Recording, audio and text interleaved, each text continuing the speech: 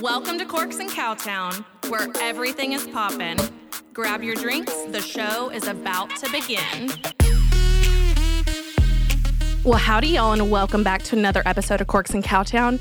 It is Halloween time, and you know what that means? All the spooky and scary things. But here to make things not so spooky and scary, I do have a very exciting guest that I've been dying to meet, and that would be... I'm Lacy Bynack, the co-founder of The Art of Dying, which is a Fort Worth-based end-of-life companionship and planning service with my partner, Taylor Bell. I'm so excited to have you here. So I already told you that I haven't done a lot of research on you because I saw that you had one of your, what do you call it? We did host a death cafe recently. It was our second. Leaves? It was at Leaves Book and Tea Shop, and we actually have a third. We're doing these quarterly, so we have our winter death cafe coming up in December. Okay, do you have the date? I do. It's Thursday, December 14th. Okay. I believe that's a Thursday. 6 o'clock. It's an hour and 15 minutes, and it is really, really cool. I think everyone should participate in this at least once, because how often do you have the opportunity to sit in a space where it's okay to talk about death? I think, why do you think there is still such a stigma to talk about death, even though I feel like we see death 24/7 around us, on the news? Yeah, I think we see it on the news, we see it on TV, but a lot of us are pretty far removed from experiencing it firsthand. Especially if you compare to other cultures and other time periods where that was so much more part of people's lives.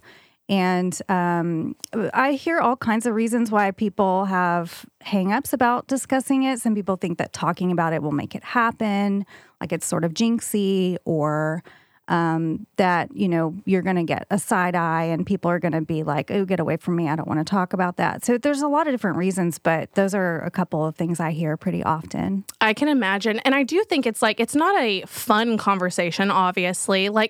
I think there's a certain group of us that are probably just very interested because maybe we've experienced it more. Mm-hmm. I don't know. Maybe that's just how I feel. A lot of people that show up to the death cafe, so it's not a support group or any kind of bereavement service. It is really just a place to talk about anything that is on people's minds about death and dying. So that does tend to include a lot of people that have experienced a lot of death in their life, with their, from childhood on, so I just hear I've experienced this a lot, and I'm trying to make sense of it, and I just want to talk about it. I'm curious about this aspect, or I worry about this part, or, and what's really cool about those conversations is that it takes on a life of its own. So it's not about Taylor and I, it's not about The Art of Dying. We sort of set up the space, and we give some ground rules, and we just let it go from there. And there's some guidelines there, as far as, it's confidential, but anybody in the world can host these death cafes. Yeah. So it's in many countries. I want to say 86 different countries. And all people have to do is go onto the Death Cafe website. You can learn more about them. You can host your own. You can join virtual death cafes that are happening all the time. Okay, so is this a newer concept, or when did this death cafe idea kind of start? I believe it started in 2011. Really? In the UK, it was I don't want to say the names of people because I'll probably get it wrong. That's fine. You can find all that info on their website, and it's just grown exponentially from there. And there are other models too. There's Death Salon, and there's Death over dinner and death over drafts, and there's all kinds of these things popping up. They're really common in more sort of progressive areas, and that sort of leads back to this has been an interesting business to launch in Fort Worth, Texas, because there just isn't a lot of death work or death doulas. People are not familiar with that term. Even people in palliative care and hospice in those spaces don't really know what we're doing. So we've spent a lot of time going and getting in front of these people and just saying, this is what we do, and just so you know, we're here. Okay, so So the allergies are killing me today. So the majority of people, I think, would know the word doula as far as whenever it comes to women giving birth. Mm-hmm. Now, as far as a death doula, how would you describe that position? That's a really good question. We went back and forth about which term to use. Because you'll hear other terms like death midwife, end of life companion. There's a lot of different ways you could sort of present it. And the word doula comes from the Greek word that means woman who serves. Oh, and okay. so it is a little gender specific in, if you're looking at the root of the word. But we chose that word partly because people do know a lot of times what a birth doula is. And maybe that wasn't even true 20 years ago. But that's become more mainstream. We hope that this will become more mainstream because it's something that I think people really could use the additional support. And there are a lot of parallels between birth doulas and death doulas. I will say one thing that is different is that a birth doula, the whole point is that they're there at the time of a birth. Yeah. And for us, we're doing a lot more with a client ahead of time, planning, having these conversations. We can get into kind of that part of it later, but we may or may not be there at the time of that someone actually dies. Okay. But the goal is that at that point, they're more, they're in a better position and have more of what they want incorporated into that, and that their loved ones are a little more prepared as well emotionally. This is all non-medical, everything that we're doing. So we want people to feel more supported in a holistic way, not just looking at the medical part of death. So I was going to ask you, what you would say the biggest difference between y'all and, hospices. So would you say it's, the medical side? Yes. But also now, whenever, say, someone contacts you versus, I guess, maybe hospice, which I know will incorporate different religious aspects as well. Is that something y'all are willing to do as well, or is that something that you're removed from? We definitely do not bring a religious philosophy into our work. Okay. I mean, is that kind of what you're asking? Yeah. Taylor and I both have our faiths that sort of inform us in our work, but we don't bring that in. Okay. A huge part of our approach to this is meeting people where they are. So, okay, I like that. We're not, if someone that's not a part of what they need support with is the spiritual aspect, then we're not going to bring that in to the conversation. And, a lot of, we are diligent about trying to educate ourselves about different faiths so that we can support that. But as far as the difference between that and hospice, a lot of hospice, and I think this is kind of what you're getting at, a lot of hospice, they bring in a chaplain. A chaplain is part of their interdisciplinary team. And in my opinion, well, I think actually it should be this way, that a chaplain is not having an agenda toward a certain religion, but that's not always, that doesn't always happen. So we are huge proponents of hospice. We can help sometimes when we're working with a client, they're not on hospice yet. And so we can kind of help with that, help them find a hospice that aligns more with their values and what they're wanting. So we kind of try to bridge some of those gaps for people, and also, dispel some myths around hospice, because people tend to get on hospice pretty late, which is unfortunate, missing out on a lot of the benefits. Now, okay, I feel like we need to backtrack a little bit, and that's my fault. But what are some of the reasons and points where someone would start to contact you and ask for assistance? I love that question, because this is one thing that we are really trying to be clear about, which is it's never too early. Okay. But sometimes it is pretty late where we're not able to do as much. So we have services for everyone. So for people that are young, healthy, not dealing with a medical diagnosis, we do help people to get a head start on their end-of-life plans. And that can be a really fascinating journey in itself. So we offer this art of pre-planning, which we bring a binder and we kind of walk people through, here's what you might want to like, you probably need to do this ASAP. And usually that's more the paperwork and stuff like that. And we can guide people through that.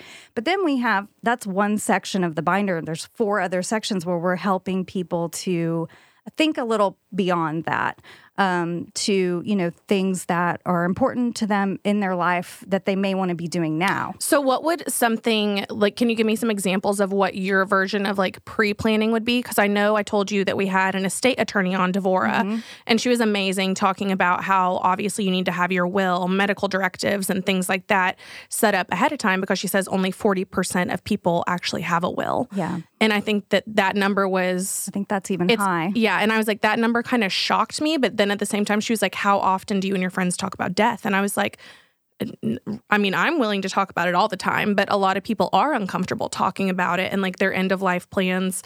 And I know that so many of us, like, I've told my friends how I want to, like, be buried and whatnot versus cremated, just based on my personal experiences. But it's just interesting to me because this is something that every single time I unfortunately have had a friend need to go through something like this, they're always just like, it's so much when it's not pre-planned. Yes. So I was like, what would some, like, pre-planning aspects be on y'all's end that you help people with? Sure. Well, and that's such a big part of it, is like a lot of people that have thought about what they would want, it's not documented anywhere. Yeah. And the people that need that info don't have it. And so we sort of help follow through and, like, is everything where the person who needs it would be able to find it. Yes. And so part of that is like the logistics. Like, if I died tomorrow, would my husband know what accounts I own? It used to be that, you're getting mail coming in and you can kind of see in the mailbox what is, and everything's open, like online now. Everything's online. And so making sure that he could get into my devices and anything, so, like, that passwords, he might. So that's that's a whole section that we worked really hard on making sure that it's not overwhelming, but it does include everything. And then there are some other parts that are more fun. So like some people might be interested in having a living wake, or writing an ethical will, or doing a legacy project, having a dinner party, having certain travel things happen for them. And of course, those get more difficult by the time people kind of go, oh, shoot, I have a life-limiting illness now, and that's really hard. So we kind of get people thinking more about those things, because that really helps people understand what their values are. And if you understand more about what your values are, you're going to have a more full life all the way through the end. So that's kind of a big piece, is like, how can we help people to really live well all the way through the end of life? And another section is we call it the final bow, which is more of like your funeral, like, what do you want to happen to your body? And that was, I think if you were just walking down the street asking people that question, you'd get a lot of, I want to be cremated. Okay, well, are you wanting to? Also, now, there's a lot of options now. There's a lot of options. There's some really exciting new options that are much more green options, like aquamation and recomposition. Well, wait, what's aquamation? So aquamation is also called alkaline hydrolysis, and it's a procedure. It's a technique where they use water and it breaks down the body really, really fast. And it creates a much lower carbon footprint than cremation. They actually use it on a lot of pet cremation, and we just don't even know about it. We kind of assume that it's always cremation, but they are using... I'm sorry. I'm, like, very fascinated by this, because all I can think of, and this is probably morbid, is, like, just a body in water being, like, hit with, like, pressure jets.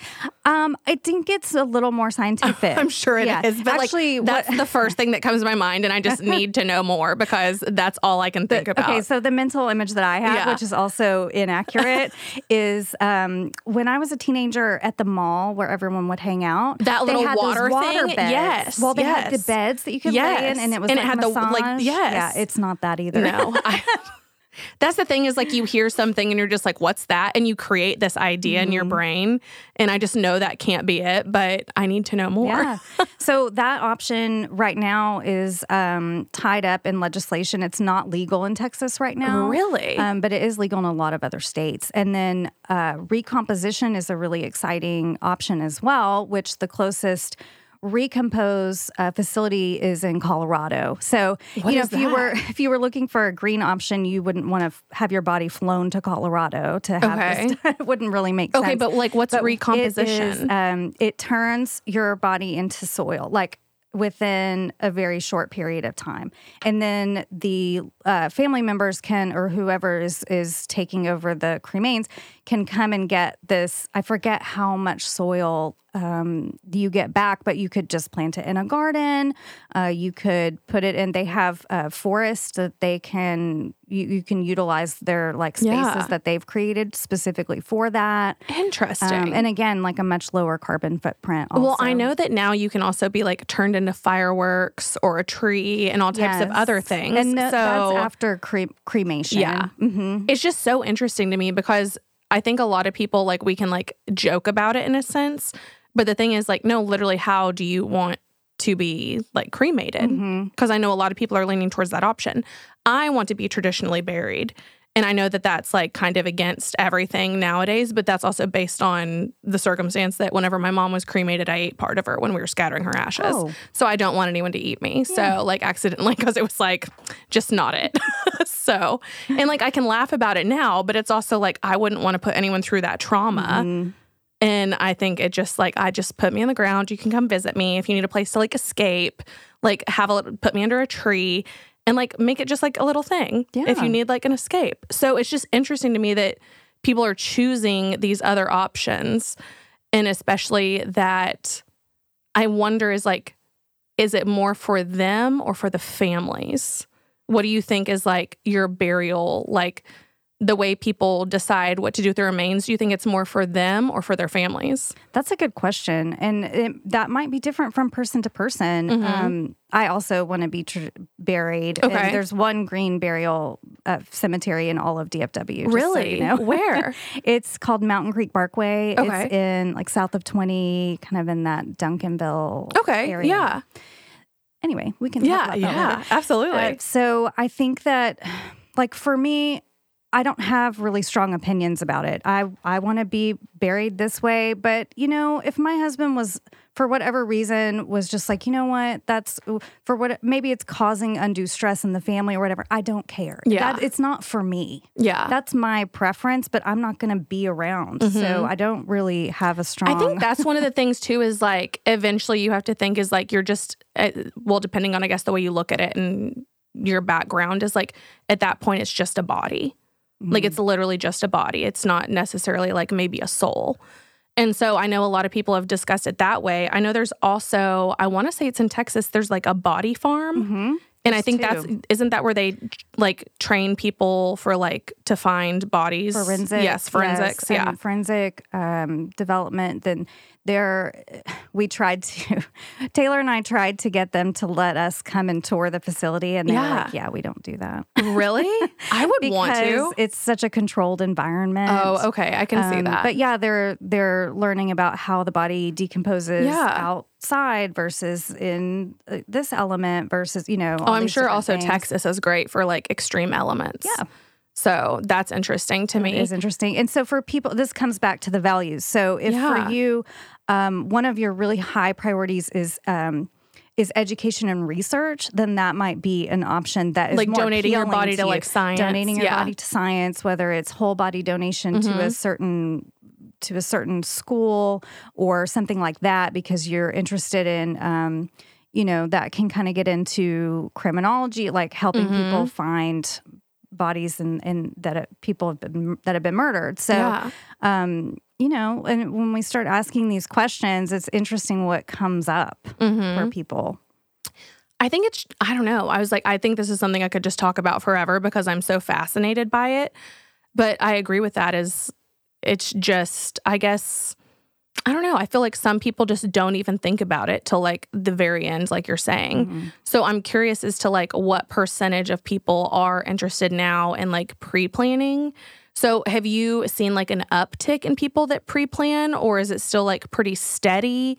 Or what do you think? Or does it have anything to do like with demographics, like age and sex and anything else? The biggest discrepancy in the numbers as far as people that are how many people are pre-planning. And we're just talking about the basics, Yeah. getting the advance directive finalized and, preferably a last will and testament. Yeah. But at least the advance directive, which is just the medical aspects.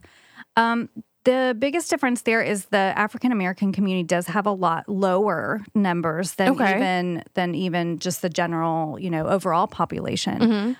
So that there's probably multiple factors for that. I would be curious to see. I think it's going to take longer for us to see an uptick in people that are doing this kind of work for themselves, as far as getting their affairs in order.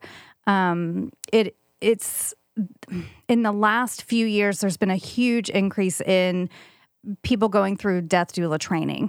And I'm curious about that. Why are there so many more people interested in this work kind of all of a sudden? Yeah. You'll find doulas that have been doing this work for, 5, 8, 10, 12 years, but the numbers are just crazy. It's just in the last few years. I mean, does it pay well? No. Okay. So that's interesting too then. Well, I should say it's difficult. There may be where it's more mainstream. That might be a different situation. I can't really speak to that. But somewhere where it's not well known, like here in Fort Worth, it's difficult to have a steady flow of clients. It's kind of up and down and all around, and a lot of people doing this work, because you might call it like heart work. Yeah. Or it's a calling, and a lot of people undercharge for that kind of work. Yeah. So there's a lot. They probably feel like they're doing there. like a service almost. Yeah. And also, it's hard to. It's all out of pocket pay. None of this type of work is covered through Medicare. So even if a hospice brought a death doula on staff, they're not getting reimbursed for that. So there's not many hospices that want to do that for obvious reasons. And so that makes it a little bit harder for just the average person to have access to it. Now, I just have so many questions, and I'm trying to think of like the best place to go next. What is the training for a death doula? I guess the training is so this is unregulated at this point. And I think that's a good thing, because that keeps people that are doing this work in their community, that have always been doing this work for their neighbors, for their church members, their family, whatever, from being disenfranchised from doing it. We'll see if that changes. But right now it's unregulated. So there's not a national or regional accrediting body. Okay. Now, it's recommended that if you are hiring a death doula, that you want someone who has been trained. And so, who's doing the training? There are schools all around that do the training. So I did my training during the pandemic, and it was through a company called Going with Grace, which is based out in LA. And Taylor did her training here locally with Care Doula. So there are a lot of different training programs. People just have to kind of vet them themselves to make sure that they're quality training, and then you're certified through that school. Okay, gotcha. I guess if you hadn't known about this and you were on the outside looking in, what do you think the biggest difference is between, say, you and maybe like hospice or a chaplain? Like, why would you pick one versus the other? Well, we could never begin to replace what a hospice interdisciplinary team is doing. I mean, it's invaluable. There, in that case, and I knew a little bit about hospice beforehand, just from family members and things like that. Some really wonderful people work. So you've got a chaplain and a social worker, a nurse, a doctor, sometimes even additional, pet therapy and different things coming in. We are able to spend, as doulas, we're able to spend a lot more time one-on-one with people. So in the case of hospice, they may be coming in, you may only see the chaplain one time, or you might not see them at all, or you might see, the aide is probably the most common person coming in, but the social worker, may have an hour with you or 30 minutes or whatever it is. So we're able to spend a lot more time on the ground with people. Okay. And really kind of look at all the elements as far as like what's going on for you emotionally, spiritually.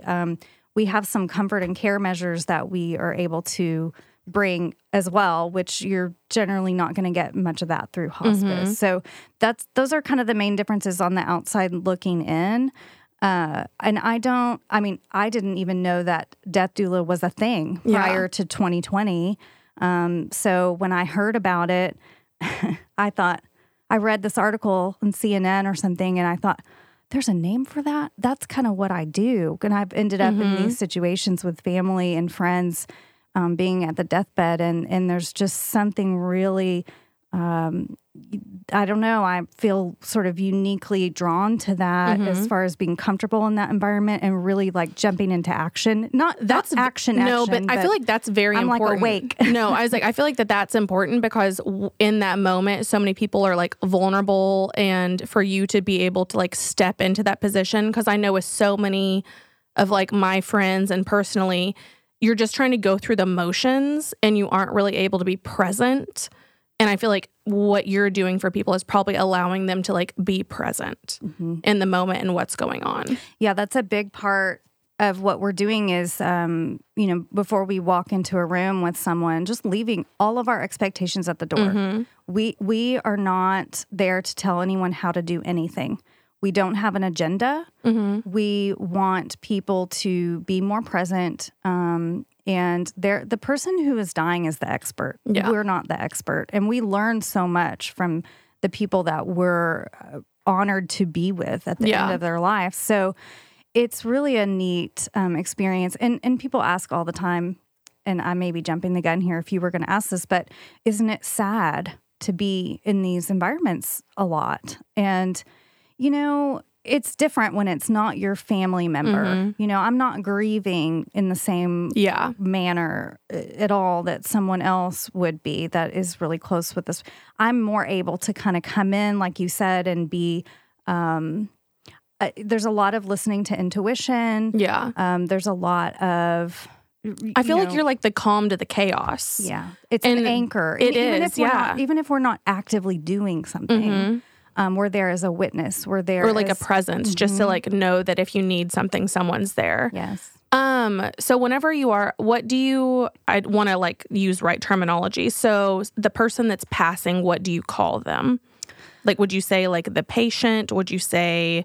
That's I have question. Like what would you refer to them as? So we would refer to that person as the client. Okay, the client. Case. Okay. And we're pretty careful about how we say that just because... Yeah, I was going to say, because it feels like it's just a client when you're exchanging money. Yes. Yeah. And so, we might say... the person with the terminal diagnosis. Well, there's not... See, we can't find the right words. Yeah, that's the thing is, I was like, I don't feel like there's terminal. a right word. That's so true. And I guess the reason I ask is because, say, obviously you're there for them, but I feel like also you're probably there for the family as well, because I feel like that's... I would feel like that's part of like the little circle that you're in, is like you're also going to be there for them to comfort as well. Is that true? Yes, that's true. And even if we think of it as we're there to serve the client, well, the client is not in a vacuum. Yeah. There's this whole circle of care. And so we're there to support that and to, help facilitate communication and logistics and things like that. And also even sometimes practical things like providing some respite for the family members, which is also something hospice does. Yeah. But, there was something I was going to circle back to.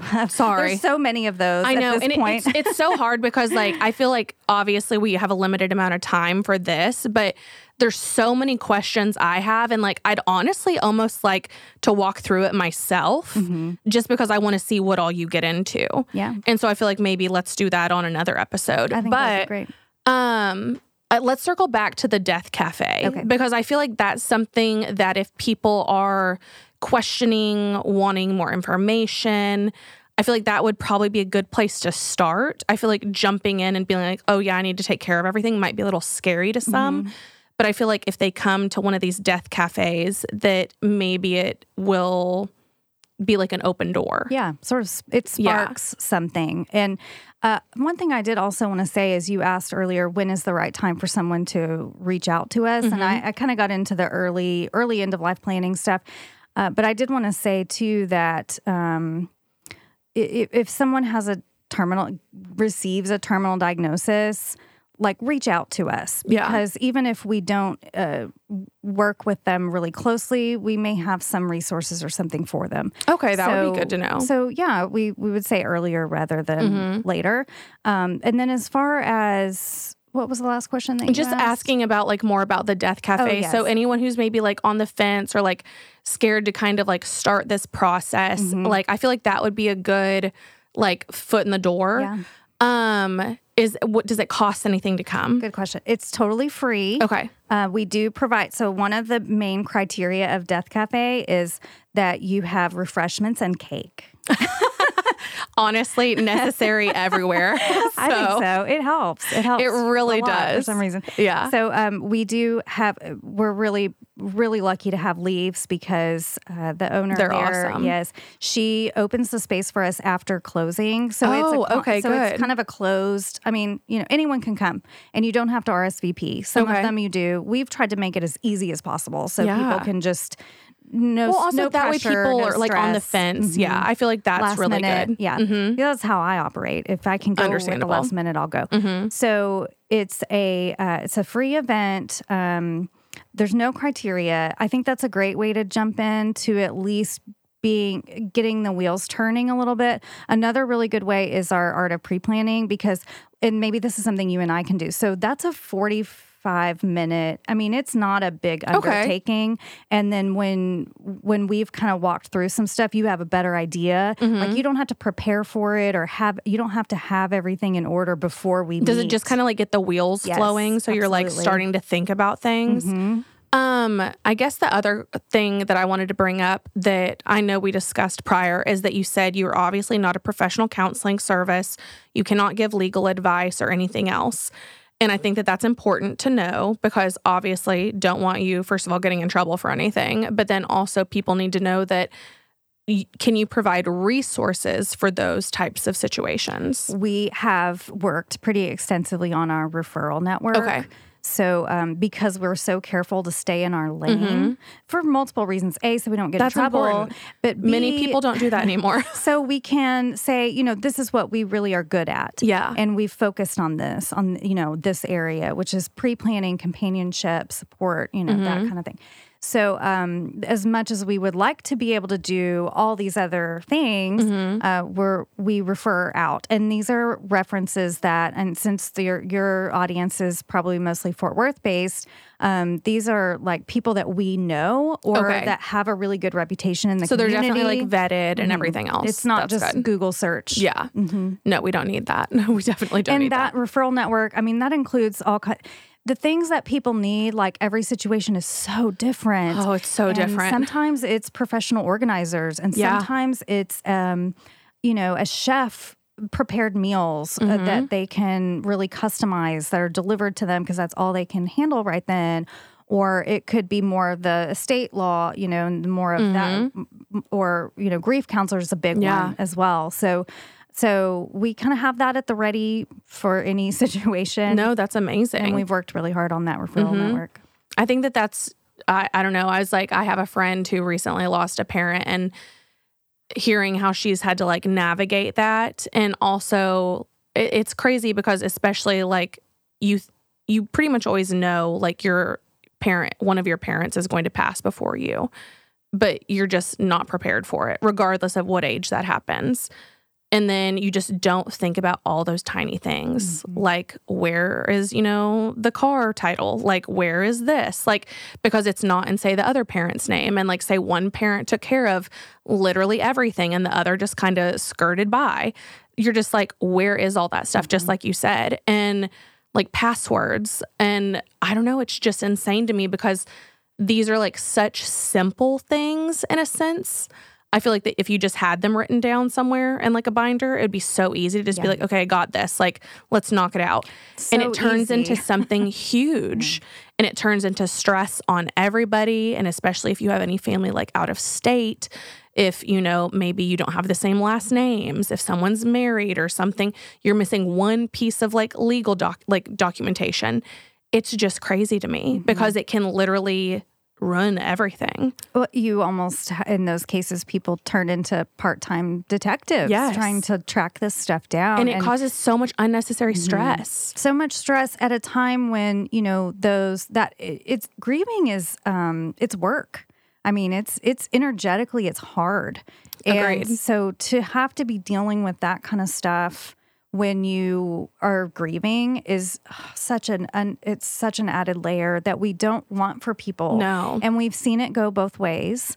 And, one of the inspirations for even starting this business was Taylor's mother, who passed away. I believe she was 52. So she was pretty young. And she died of adrenal cancer, and she had a lot of time to kind of prepare. And she did such a phenomenal job of getting her things in order that Taylor just was so blessed by that because she was able to focus on herself and grieving and honoring her mother, and everything was thought of, Yeah. And so we've used some of that as inspiration for the binder and for just not coming at people with, this is going to be terrible if you don't do this, but like what a gift it is if you do. Yeah. And so that's really part of the message that we want to give people. And like you said, I mean, you can write that step down. I mean, you can go through that logistics section of the binder in one sitting in 10 minutes. That might take someone a very long time. Instead of like digging through a room, just like you said, is one of the things is like a professional organizer. I could give you recommendations for some of those too. I think that that's a huge thing because you don't think about going through someone's home. And especially if like, say your parents are older and they live somewhere else and like the years of accumulated belongings. And then all of a sudden you have to like maybe bring up a lot of old memories when you're already stressed out and grieving. Decisions. Oh my gosh. Yeah. It's just so much. Have you ever heard of Swedish death cleaning? No, what's that? So there's a TV show, I think it's on Peacock. It's this method of cleaning that is really like with your death in mind. Okay. And it goes beyond just the normal, let me clean out the closets. Yeah. And I haven't watched it yet, but I've been hearing that word. Do you know what it's called? I think it's called... It's the only show that has the word Swedish death cleaning in it. I can tell you that. It was easy to find when I did a Google search for it. So I need to watch it. I've been wanting to check that out because I keep hearing that word floated around. Yeah. I guess, is it like purging and cleaning with like purpose? Mm-hmm. Huh. But really with the end in mind of thinking about if your child had to come, your adult child had to come through and clean all this stuff out. Yeah. Oh, I like think about that now because my mom passed when I was young and I still have so much of her stuff, but like I've done that with her stuff. It's like I've gone through and tried to be intentional about what I've kept and what I've let go. But then at the same time, you just hold on to things. Mm-hmm. But I'm like, then when it's my turn, people are going to be like, why do you have this? Mm-hmm. Like, what's the purpose? People make interesting decisions when they're having to do that after a death of a close family member. I've seen it go both ways where it's like, I'm going to just throw away everything. And then 2 years later, they're kicking themselves that they did that. Mm-hmm. There's some general advice around waiting a little bit of time. How much time do you think? I don't know. It's just someone's opinion. Yeah. Who knows? It's probably based on what they wish they would have done afterwards. Hindsight's 2020. But I think that some people go the other way where they don't want to look at it and they just let things sit. And for me, that would be stressing me out. 1,000% same. I like so I'm moving tomorrow actually, and I'm very excited. But I do the same thing. Is like anytime I move, I'm like, it's time to purge everything. And I go through room by room and I just get rid of stuff, like drawer by drawer. And I'm like, do you need this? Do you? And it's so hard. Like you have those conversations with yourself and you still end up with so much stuff. Mm-hmm. And then you're like, I can't imagine someone else just having to go through my random stuff and be like, why did she keep this? Yes, what is this? Exactly. They'd be like, what is this? Like, what's the purpose? It's so strange to me to think about. Another aspect that is so important, that's part of our binder, but anybody could do this on their own, is writing down, maybe just start with 10 items that are in your house. And if you just sort of sit and think about it, these things will pop up like, oh, go room by room and think about what you have that's sentimental, doesn't have monetary value, and write it down and write down who you want to have it and why. Oh, I love that. Such a sweet little exercise. And just throw it in your, if you have a folder, start it, or if you have a binder. And I was amazed at really following through on some of these thoughts. Like, for example, I am a journaler. I've journaled forever. I'm very specific about who I would want to have those journals. Yes. Right? I don't really want my spouse to read them. I don't really want my daughter. So I have written down which friend I want to have those. Yeah. And then maybe until this age, then my daughter could get them or something. Oh, okay. So I've thought through some of these things in a way that I just think would be really special. And then also, sometimes you might receive something from someone, but you don't really know what the story is behind it. So writing that kind of stuff down is really is a really great gift to have just in your paperwork. I think that's a great idea, especially the why you would want them to have it. I think that's huge because a lot of people, actually my friend Henry, who's been on the podcast multiple times, he brought up a question, and I'll ask it to you, is say you're kidnapped, but on your birthday every year, you're allowed a 5-minute phone call to one person. Who are you calling? Oh my goodness. And why? And I was like, oh, and I knew my answer immediately, but it makes you think about who and why.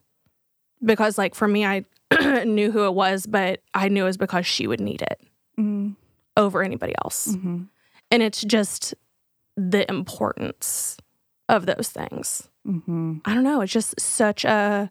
I don't know. I think we need to talk about it more. I do too. And, that's where letter writing comes in really handy. No one writes letters. If you have kids. We get emails. And you would want them to have things when they're older. Yeah. I'm a grandmother. I have a 3-year-old granddaughter. So I have written things to her. If something happened to me, I would want you to know who I am. I would want to be able to speak things directly to her in a way that I can't really do right now. And then, I have 2 children, 22 and 15. So different things that I would want to say to them at different points in their life. And so I've, been jotting that kind of stuff down. Yeah. Those are good ages too. Everything changes the older you get too. That's crazy. One of my girlfriends, actually, as soon as she had her first daughter, she started her an email account, and she sends her emails. And then she's going to give her the password They're one all day. In one spot. Yep. And then she'll get the password one day. I think she said whenever she turns 18. And I was like, that's such a cool idea to just be here's emails from birth to 18. That's so crazy. And I know a lot of people do that in journals and other things, but I don't know. I think it was just a unique thing to have because also she's going to need an email address. I was the email addresses are disappearing at a rapid rate. So I love that. Tell me if people are more interested, obviously we've barely scratched the surface. So how can people learn more about you? What's your social media? What's your website? What's the best way to get in contact with you? And then can you give the date for the Death Cafe again? Sure. So we have every bit of information you could want, I think, on our website. We've worked really hard on that and making it easy to navigate. It is theartofdyingfw.com. Okay. So check that out. We have some free resources there. We have all of our services, kind of our background story and how we got into, all kinds of things. And then the social media accounts are Instagram and Facebook. Instagram handle is at theartofdyingfw.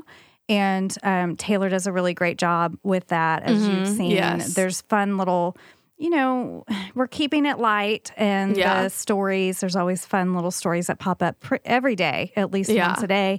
And we keep our posts updated with kind of behind the scenes stuff and any events that are coming up. So that's an easy way to keep up with what we're doing. The next Death Cafe is Thursday, December 14th at 6 p.m. at Leaves Book and Tea Shop, which if you haven't checked out Leaves, it is so cute. It's really on St. Louis Avenue. It's all kinds of tea, every tea you could possibly imagine. And then Sometimes, if you're lucky, sweets, but we will make sure we have sweets for the Death Cafe. I love that. On the 14th. I do want to ask one more question about the Death Cafe, and just because I want people to be prepared. Do you feel like the Death Cafe is very educational versus emotional, or a combination, or one versus the other? I would say it's really neither. It's not really meant for any kind of education. Okay. And what was the other? I'd say like very emotional. Because that's the thing is I feel like to have these conversations, you also need to be in a good place mentally. Because I feel like otherwise it could trigger certain things. And I was expecting a lot more of that when we started them. That hasn't happened really. There's been a couple of times where someone is obviously, it's a difficult story that they're touching on something that happened to them, but it's really more around curiosity. Okay. So people come in like, I'm just thinking about this aspect, and then other people, it just really kind of takes on a life of its own, because the people that are there are so different from each other.